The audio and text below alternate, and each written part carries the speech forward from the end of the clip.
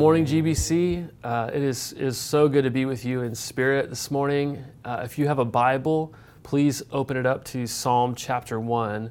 That's where we're at this morning. There are a lot of contrasts in the psalm that we're looking at this morning. The word not in Hebrew occurs 6 times in our text, and the word but occurs 3 times. This is a song of contrast. There are happy people in our text and there are unhappy people. There are blessed people and not blessed people. And our estate is determined by whether we are righteous or unrighteous, godly or ungodly. It truly is a psalm about 2 ways to live. So let's read this together here, and then I'm going to pray. It says, "Blessed is the man who walks not in the counsel of the wicked, nor stands in the way of sinners, nor sits in the seat of scoffers. But his delight is in the law of the Lord, and on his law he meditates day and night. He is like a tree planted by streams of water that yields its fruit in its season, and its leaf does not wither. In all that he does, he prospers. The wicked are not so, but are like chaff that the wind drives away. Therefore, the wicked will not stand in the judgment, nor sinners in the congregation of the righteous. For the Lord knows the way of the righteous, but the way of the wicked will perish."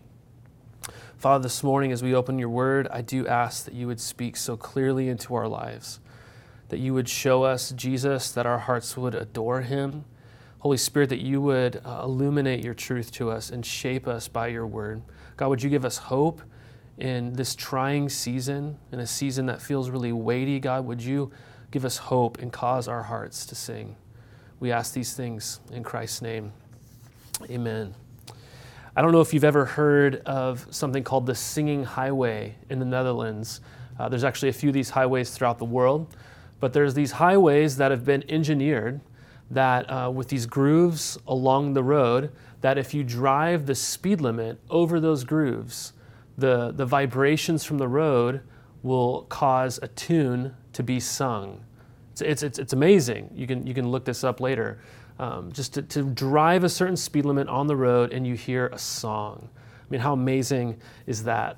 That makes me think, if life is a highway, which someone once said that, if life is a highway, how can we have hearts that sing in every season, no matter what we're facing, no matter how light life feels or how heavy life feels?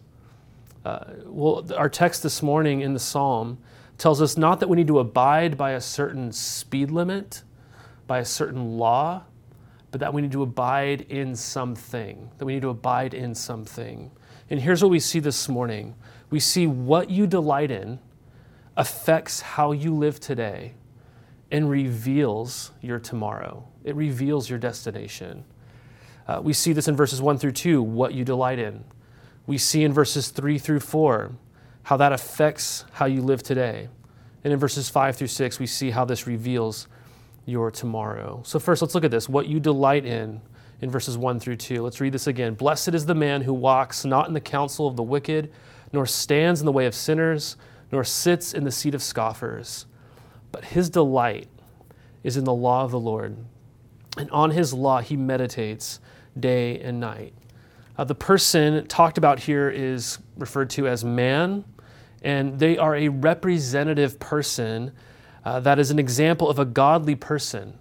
And that person is described as blessed. The blessed man is singular, but then all these other people here are very much so plural. It's a significant crowd, actually.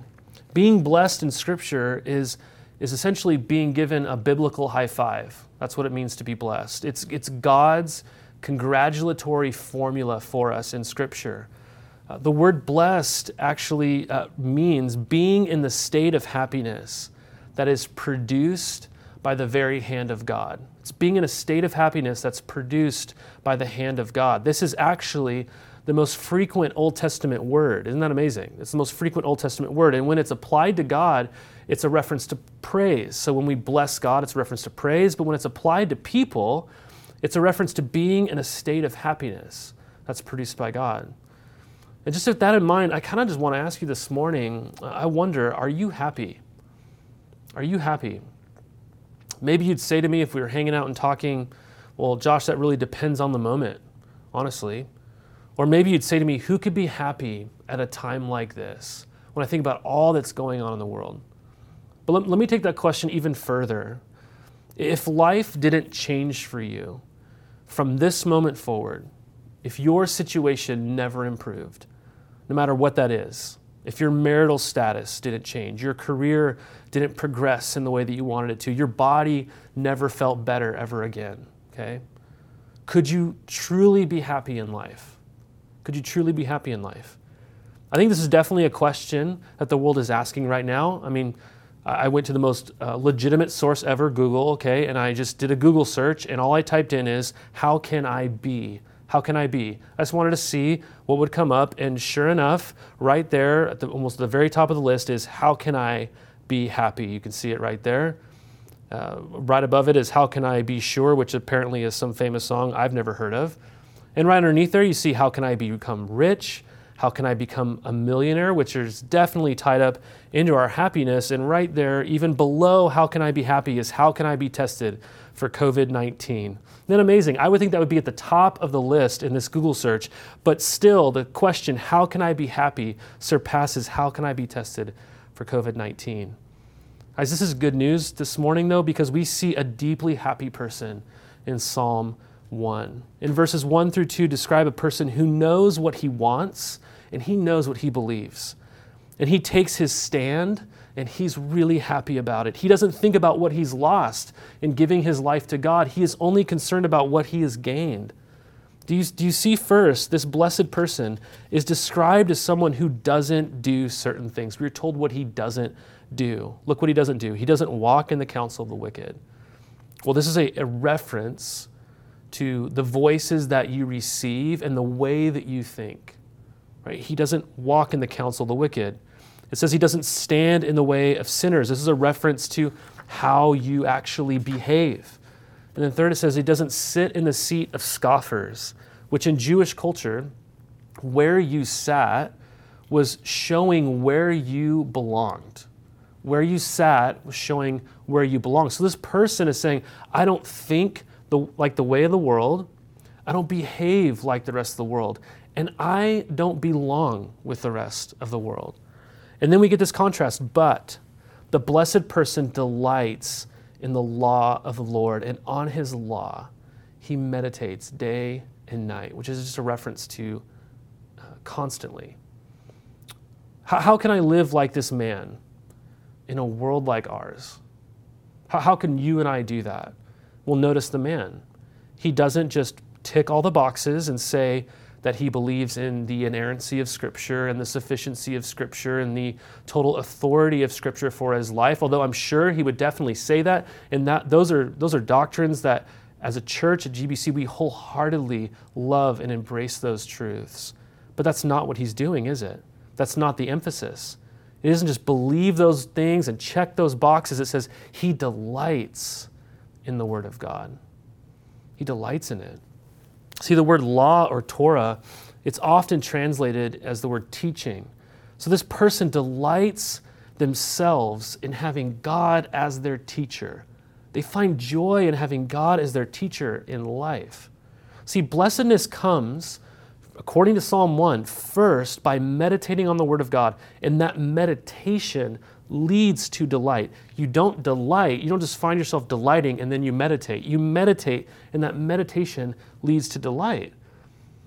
And if you're an honest person, you might ask, well, how does meditating on the Bible lead to delight? There seems to me to be a lot of rules and regulations and that kind of thing. How does having God as my teacher lead to delight? Well, you first have to ask, what is the Bible about?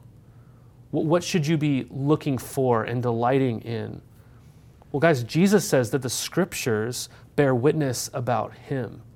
That's what the Scriptures primarily are doing. They're bearing witness about him, right? So you see, the Bible isn't merely giving you a few tools for sin management in your life. It's not merely just giving you Christian principles for how you should live your life. It is bearing witness that there is a Savior that has come and died to save sinners. That's what the Bible fundamentally is showing us. It shows us God not treating us the way that we deserve, but mercifully treating us the way that Jesus Christ deserves. Oh my goodness. If I'm meditating on that, how can that not lead to delight? See, we're told here to meditate. What is meditation? Well, literally, the word meditation here in the Bible means to mutter or speak over yourself. If you did it in public, people would think you're kind of crazy, according to what this word literally means, okay? See, meditation happens, essentially, when you aren't just flying through a text in order to accomplish a task, right? But you're slowing down. It's like if you're going on a drive through a beautiful Oregon mountain forest highway. That might be really enjoyable. It might be really beautiful. That happens nonetheless when we read the Bible. But meditation would be like pulling over on the side of the road. It'd be like turning off at the viewpoint and getting out and stretching and taking in the scene, staring at the landscape, taking deep breaths, just focusing on the beauty before your eyes. That's the idea of meditation. It's not just driving through a place, it's pulling over and it's staring. I'm just curious, when was the last time, if you're just being honest, that you meditated on the Word of God, where you pulled over? See, when Elizabeth and I were dating in college and we were apart for a summer, we would write each other letters. I don't know if you ever remember doing that. If you've ever done that before, it's that thing you use a pen and paper and put an envelope and actually put a stamp on it, right? Remember letters? Okay, we would actually do that in college. That one summer we were apart, she was in Gresham, I was in Southern California. Honestly, I was miserable, you guys. I was smitten in love. I missed her so much. And so I came and I visited her in Gresham. It was actually the first time I ever came to Gresham, and I really fell in love with this place. And after we spent a few days together, I had to go back to California, and let's be honest with you, okay, I borrowed a small bottle of her vanilla lotion that she always wore because it was like her scent, okay? I took that bottle of lotion back with me because I missed her so much, and I would, from time to time, just let that lotion scent fill the air. And as I'm articulating this now, you know, it's definitely probably embarrassing. I'm probably sounding like a creeper or whatever, but I was smitten, okay? I just wanted to smell her scent. I missed her so much. And then when I would get those letters from her, I would just read over those letters slowly. You know, I wouldn't just receive that in the mail and view that thing as a task I had to accomplish for the day, just in case she called me, so I wouldn't say, oh, I haven't gotten around to reading that yet. No, I read it slowly. I read it over and over again. I would read words backwards and forwards and just meditate on the things that she was actually saying to me, right? Guys, if you delight in something, here's what I'm saying. You don't rush through it. That's what you do when you have a chore or a task to accomplish. You want to move on to something better, right? But to delight means that you realize that what you're actually thinking about and listening to and reading and contemplating is the thing that is better, right? And just like I read Elizabeth's letters, I didn't enjoy them because I like reading or because there was just interesting things that were interesting to think about when I read them. It's because I enjoyed them because I loved her. Right? And just to delight in God's word, guys, it's very much the same. It's very much the same. I delight in it because I delight in the God of the word. I delight in it because I delight in the God of the word. I delight in the one who the Bible is revealing to me. I delight in the one who's actually speaking to me through the Bible. As the Bible even testifies about itself, all Scripture is God-breathed. God's scent is on every single page, and He has really good breath, okay? But I'll never delight in the Bible if I don't delight in the God of the Bible. And honestly, if I don't delight in the God of the Bible, but I delight in the Bible, just like I delighted in Elizabeth's letters, but not Elizabeth, I'm really missing the whole point. Maybe you've been in a long season, maybe way too long, where you can't remember the last time you pulled over and you just meditated and you delighted. You might even remember a time way back when you would look forward to getting up early or going to bed early just so you could be in God's Word and pray and listen for His voice in those quiet times of devotion. If you've ever experienced that, I bet you kind of long for that. And I really think one of the best things that is happening and can happen for you during this season where we must stay at home, I think the best thing that can really happen, one of the best things, is a renewed devotional life. A life where we practice being present with God. a life where we are still, where we aren't bustling about as much. Even if you have a job as a teacher or in the medical profession or first responders or even construction, if your job is busier or even the same, you know that your life is still slower, right? You're not rushing your kids off to their sporting events. You're not planning all these different events. Your weekends aren't booked out with all these other plans or social gatherings. God has created opportunities for stillness that you've never had in your life. I believe this is one of the greatest opportunities before us to return to a vibrant, devotional life where we pour out our heart to God and we delight in His Word. God has pulled the car over for us. See, delighting in God's Word is where true happiness begins, and it leads to a radically different life. We see this in verses 3 through 4. It says, He is like a tree planted by streams of water that yields its fruit in its season, and its leaf does not wither. In all that he does, he prospers. The wicked are not so, but are like chaff that the wind drives away. Instead of listing in descriptive detail what this godly, happy person is like, the psalmist gives us a picture. The psalmist says this person in verses 1 through 2, they're kind of like this. We get these two similes here that are contrasting who the wicked and blessed people are from the first two verses. And they are likened to an evergreen tree and chaff. It says first, he is like a tree, which is what? A very established, permanent, living thing. And where is he planted? By streams of water. What this person needs in order to survive and thrive, the nourishment that they need on a daily and moment-by-moment basis, they have. They are not in short supply of it. It doesn't come and go with the changing circumstances of life. Well, what does this tree do? Well, apparently it's a fruit tree because it's bearing fruit when it's time to bear fruit. And so you notice two things fundamentally about this tree. Just think about it. A tree doesn't bear fruit year-round, but it does so in our text when it's time. It bears fruit when it's the season to do so. Okay, so it's not always bearing fruit, but when it's time to do so, it does. But secondly, it's not this fruit dies and is revived. No, the fruit it bears is not for itself. Just fundamentally think about that.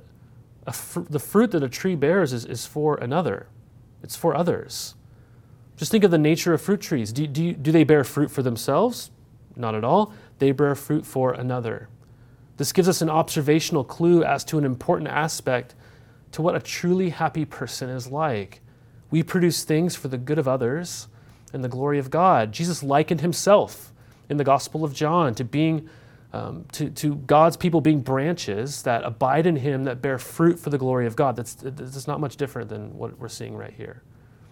But more than just being a fruit tree, the second thing we see is that its leaf doesn't wither. Its leaf doesn't wither. This is an evergreen tree. It endures all seasons, winter, fall, spring, summer. Right? It doesn't shed leaves. Well, what does this mean? What's this mean for us? Well, at minimum, it means that where this tree is planted and the nature of this tree thrives in every season. Right? No matter what weather or storm or drought or famine it experiences, they bear fruit. They don't wither. Let's just be honest. Let me ask you, is this realistic? Do you read this and go, that's really nice. There's no way that could be true. Do you think this is realistic? Is the psalmist irrational here? Right? In all that he does, he prospers. His leaf never withers. Right? What about this idea of all that he does, he prospers? I read that and think, really? Really? Like a Bible-saturated life brings prosperity? If we mean smooth sailing, then no, obviously not. Not in the life of Jesus or any godly Bible-saturated life. Is that true? Right? They suffered, and it's actually why they suffered, because their life was Bible-saturated. But if in prosper, we mean the favor of God, the forgiveness of God, the smile of God, the guidance of God, the protection of God, the fullness of the Holy Spirit, experiencing victory in Christ, then yes, you guys, absolutely. This is realistic. We have a heart prosperity in every season. See, this prosperity here is not talking about health and wealth. It's about rivers of living water. that your life experiences. When life is at its worst, your heart still sings because your roots are drawing life from this stream. Right? See, there's a stark contrast here again. What are the wicked like? They're not like a tree. They're not even close. They're not even a bush, right? What does it say? It says chaff. Do you know chaff? Do you know what chaff is? One thing I've enjoyed doing for years now is roasting my own coffee, okay? And when you buy green beans of coffee, you put them in the machine and it roasts them. And through the heat and fire, the beans are roasted, and those beans are slowly being cooked and they're slowly roasting. And then they experience certain transformations through the roasting process. You get to the first crack, right? And then a bean experiences a certain kind of transformation to where it's actually a bean that you can grind and drink and make wonderful, glorious coffee. But every time you roast coffee, there always remains at the end all this chaff. It's the flaky remnants from the bean that are weightless, they're worthless, right? A roaster, they'll try to shake free the chaff and separate it from the actual bean because it doesn't add anything to the coffee, it takes away from it. So you want to get rid of it, right? It's just a pain more than anything. It's just the leftover stuff. And that's the exact image here. It's the stuff that you don't want. It's weightless. It just blows away with the wind. And it's exactly the same is true here. Chaff suggests two different things in our text. It suggests instability, meaning there's no future or permanence for these people, but also this weightlessness of it, right? It's communicating worthlessness. There's no dignity in these people at the end of it all. I think for most of us, this is difficult and interesting just to navigate this idea of bearing fruit and being an evergreen in every season. Just think about how we navigate the weather. Most of us, we check the weather in order to know what kind of clothes we need to wear that day or what kind of activities that we can actually enjoy. But think about a farmer, right? A farmer might do the same. They might want to check the weather so they know what to wear or what activities they can enjoy, but they also check the weather for a whole different reason. A farmer checks the weather for the sake of their crops and to know what the vitality of their life is going to be, the livelihood of needing to bear those crops to survive in life. Guys, as the people of God, we are told not to worry about the weather, right? They have a blessedness, they have a happiness, they have a vitality that thrives in every season. The people who aren't of God need to pay attention to the weather, though, because if they are like chaff, the wind blowing or the rain dumping or the famine hitting, it really affects their sense of happiness and livelihood in a whole different kind of way. So let me just ask you as we get to this part here. What is it that you are becoming? What are you becoming? The fruitful tree or the driven chaff? Everyone is becoming one or the other. Remember, this is a psalm of contrast. Let me ask you, how do you become like this tree? According to Psalm 1, how do you become like this tree? Will you let your mind and your behaviors and your belonging, right, your identity, be shaped not by the world, but by God? You do what this tree is doing. You drive the roots of your soul deep into the water of the gospel so that your thinking and your actions and your identity are all shaped by it. See, it's when the gospel becomes the anchor of your soul, right? When whatever storm hits, you stay put, right? It's when your roots go so deep that whatever season you pass through, whether it's winters of loneliness or droughts of depression or storms of temptation that strike you, your soul can remain steadfast. This is how this works. See, there's a classic book called Sit, Walk, Stand by a man named Watchman Nee. And in his little book, he describes 3 positions that you and I are given once we receive Jesus into our lives. And all he does is he looks at the letter of Ephesians and he notices these different positions that really correlate here what we see in Psalm chapter 1, where we see people walking in the counsel of the wicked, standing in the way of sinners, sitting in the seat of scoffers. And in Ephesians, he takes note that because of Christ and what he's done for us. Ephesians chapter 2, verse 6 says, we've been seated with Christ in the heavenly places.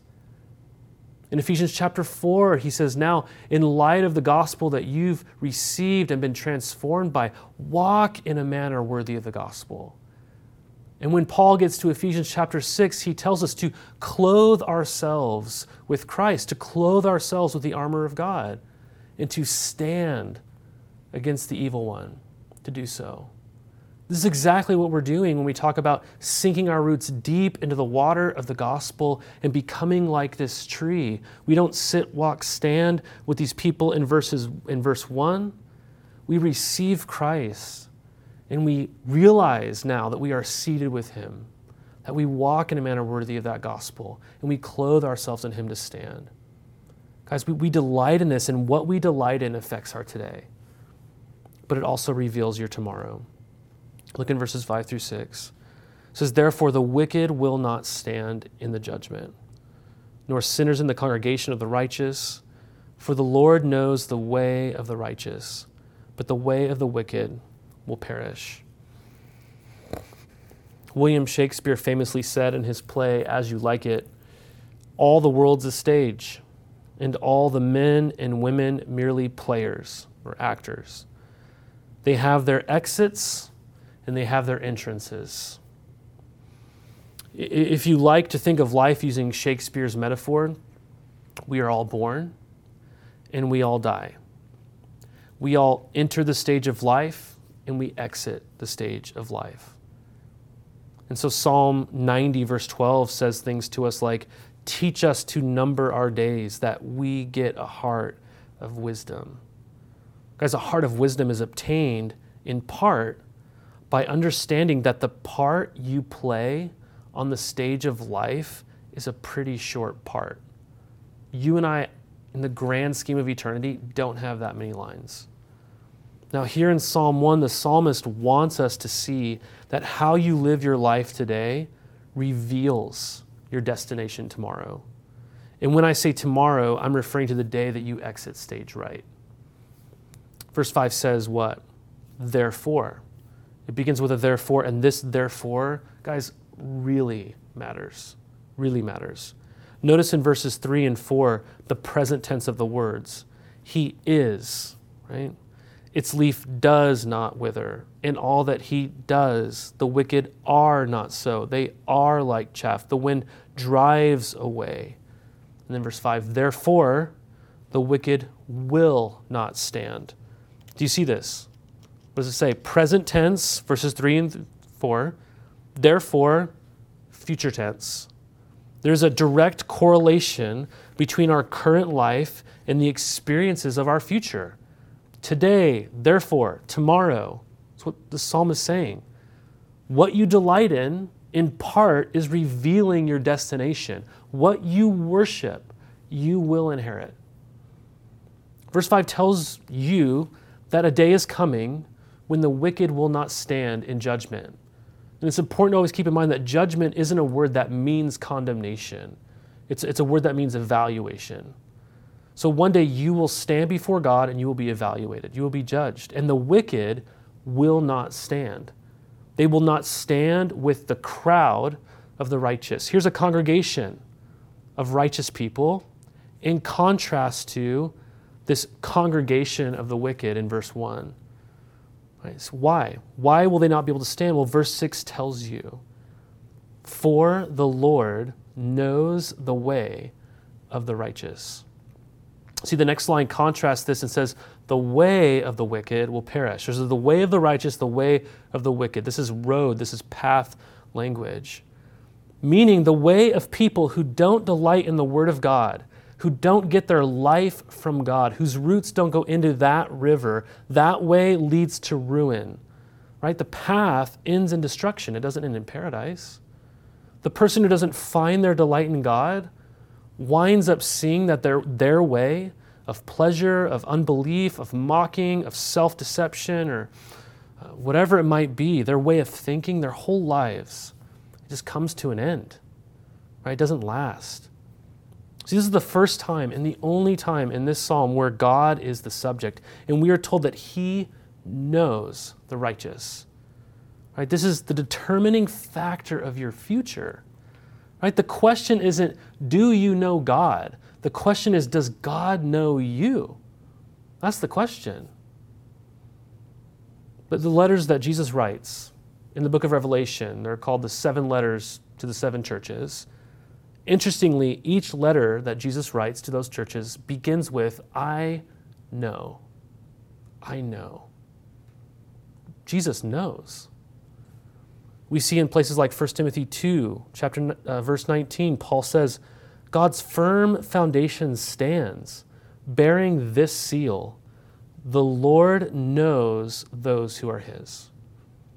Jesus said just as much in John chapter 10 that we glanced at last week, and he says, I am the good shepherd. I know my own, and my own know me, just as the Father knows me and I know the Father. Because how amazing is it that Jesus knows his people and his people know him in the very same way that the Father knows Jesus and Jesus knows his Father. We know that verse 6 is not merely saying that the Lord knows about the righteous. We know that's not what it's saying. And in turn, it doesn't just mean the Lord doesn't know about the wicked, because he obviously knows about everyone and everything. This is a kind of knowing that has affection and approval attached to it. We say to each other this idea all the time. We ask each other, do you know so-and-so? And we say, yeah, I know them. But often what we mean is that we know of them, or we know things about them.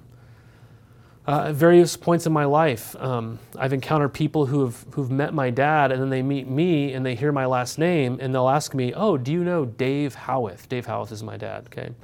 They'll say, do you know Dave Howeth? And I say, yeah, I know Dave Howeth, right? But I don't just know stuff about Dave Howeth. I don't just know of Dave.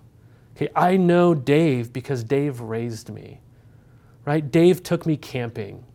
He played football and baseball with me in the front yard whenever I asked him, right? Dave told me about Jesus. Dave Howeth baptized me. Dave Howeth had the hard conversations with me. He provided for me. He loved me. He drove me to college and dropped me off, and now he comes and visits me in my house in Oregon about 3 times a year now. So yeah, you could say, I know Dave. Okay, that's the kind of knowing here. It's affectionate, it's personal, it's not detached. God doesn't just know about you, he knows you. Right? If you're lonely this morning, if you're tired, if you're weary, man, find sweet encouragement from God in these words. He knows you. This is the destination of tomorrow for those who plant themselves by the streams of the water of life. It's the destination of the ones who find themselves delighting in not just the Bible, but the God of the Bible. Do you find yourself here? Do you find yourself, in verse 5, in the congregation of the righteous? Or if you were really honest with yourself, you'd admit that you find yourself more along the other path. You walk, stand, and sit in places that are not of God, but if you were being honest, you're like, I'm actually more comfortable there. Right? Are you an evergreen or are you a chaff? You see, it's pretty silly, honestly, if you think about it, to long for heaven when we don't want heaven now. Right? This quote here on the screen for you in J.C. Ryle's classic book, Holiness, has often convicted me, and it reads, quote, if you could enter heaven without holiness, what would you do there? What joy would you feel? What holy man or woman of God would you sit down with for fellowship? Their pleasures are not your pleasures. Their character is not your character. What they love, you do not love. If you disregard a holy God now, why would you want to be with him for eternity? If worship does not capture your attention at present, what makes you think it will thrill you in some heavenly future? If ungodliness is your delight here on earth, what will please you in heaven where all is clean and pure? You would not be happy there if you were not holy here. Or as Spurgeon put it, sooner could a fish live upon a tree than the wicked in paradise. Guys, here's the truth. All of us, when we really encounter someone who's deeply righteous, we become ashamed of our own unrighteousness. I mean, I'll never forget in college taking a class with a guy named Tom Wolfe, who was a missionary in India. I got to take this class with him. And man, when that guy prayed at every class, even a couple times each class, when that guy prayed, you were immediately aware, man, this guy has been with Jesus. It was obvious. He was a very godly man. You knew he delighted in the Word of God because he lived differently. He was like an evergreen if I've ever seen one. Now, people like Tom, they might not spiral me into shame and despair. They might inspire me. But nonetheless, when I'm around someone like him, and if I were to read Psalm chapter 1, I wouldn't think, oh, there I am in the congregation of the righteous. That wouldn't be my first thought. I would go, no, I'm right there in that word after nor in verse 5. I find myself more being like, yeah, I'm that sinner. As we read words like J.C. Ryle's, and we may be comforted, maybe in our best moments, and find ourselves saying, yes, I love what they love, the people who I would find in heaven, according to J.C. Ryle. But in our worst moments, in those moments where we yell at our kids again, or we lose our patience again, or we have a big blow-up fight with our spouse over something really petty, or we go back to the bottle or the website or the ungodly relationship, and we find ourselves wanting to be counted among the sinners and the scoffers, and we don't want to stand out. We don't feel like an evergreen. We don't feel confident that the Lord knows the way of me. Right? That's where we find ourselves. So praise God, though, that being counted among the congregation of the righteous, that's not a spot that you earn. That's a spot you receive. We need to see passages like Galatians chapter 3, verse 11 that say, now it is evident that no one is justified before God by the law, for the righteous shall live by faith. This law that I'm delighting in, I'm not justified by it somehow. How? What am I supposed to put my faith in? Faith in what? Well, Galatians continues, Christ redeemed us from the curse of the law by becoming a curse for us. For it is written, quote, cursed is everyone who is hanged on a tree, so that in Christ Jesus, the blessing of Abraham might come to the Gentiles. That's you. So that we might receive, not earn, receive the promised Spirit through faith. Through faith. I can delight in the law because Jesus fulfilled it.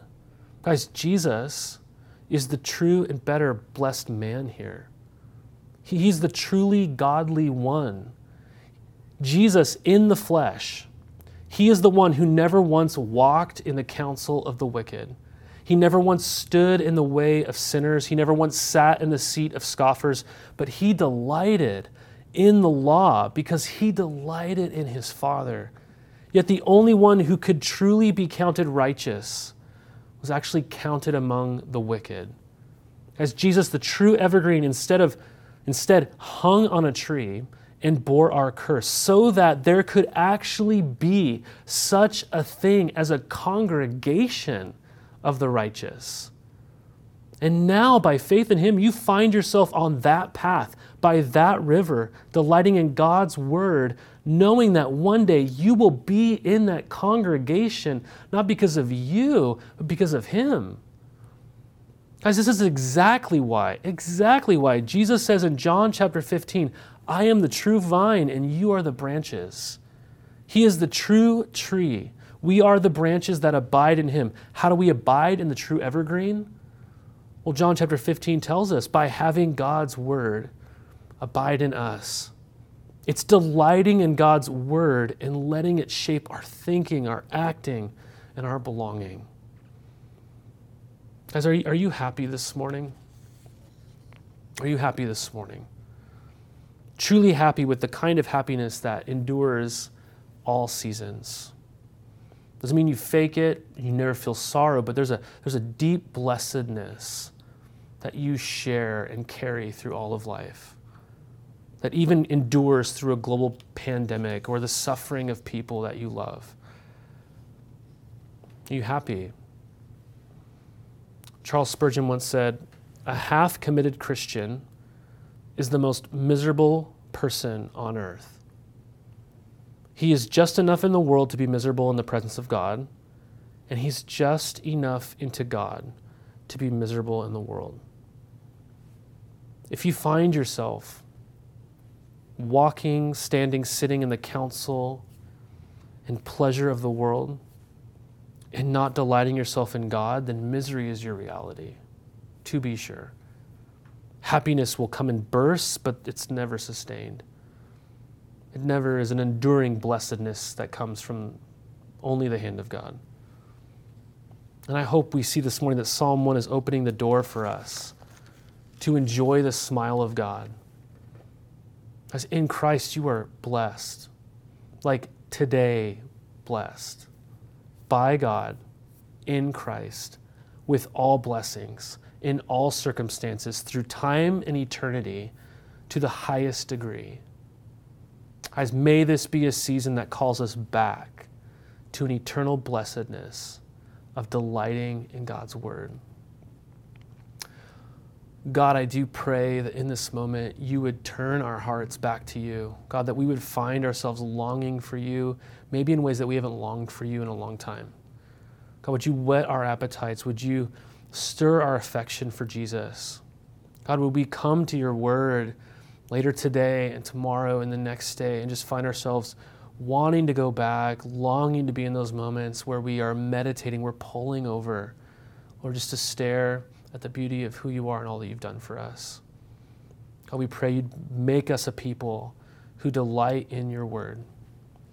In Jesus' name I pray, amen. I'm going to end by giving you guys this benediction, probably the most classic benediction from Numbers chapter 6.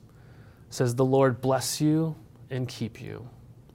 The Lord make his face to shine upon you and be gracious to you.